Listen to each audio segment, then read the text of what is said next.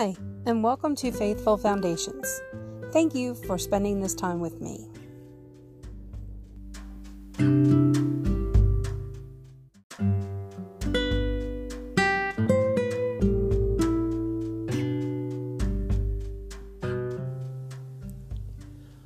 Do not repay evil with evil or insult with insult.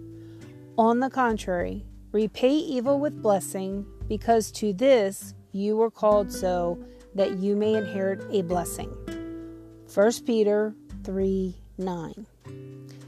Amy Ford was 19 when she discovered she was pregnant. She opted to abort the baby, but minutes before the procedure, she fainted. She took it as a sign and canceled the abortion. She decided she would keep the child and raise it as her own. She told her friends, family, and church about her decision. Some people chose to pull away from her, and she felt lonely during her pregnancy.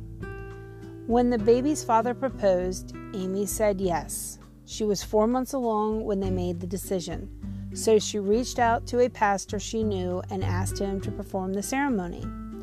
But the pastor refused. He claimed he couldn't bless a union like theirs because Amy and the baby's father had sinned greatly. Years later, the same pastor got in touch with Amy. He shared that his response to that situation had haunted him for years. He longed to make it right. He had seen Amy launch Embrace Grace, an organization dedicated to reaching out to mothers of unplanned pregnancies. So the pastor invited her to speak to his congregation. After her message, he stood up and publicly apologized. Amy and her family forgave the pastor, and now he's a beloved mentor to their family. It's not easy when someone within the church hurts you, but healing and redemption are possible through the gifts of forgiveness. God, when those in the church hurt, help me to repay them with a blessing. Give me the courage and strength to show grace. In Jesus' name, amen. Please check out the link mentioned above. Thank you.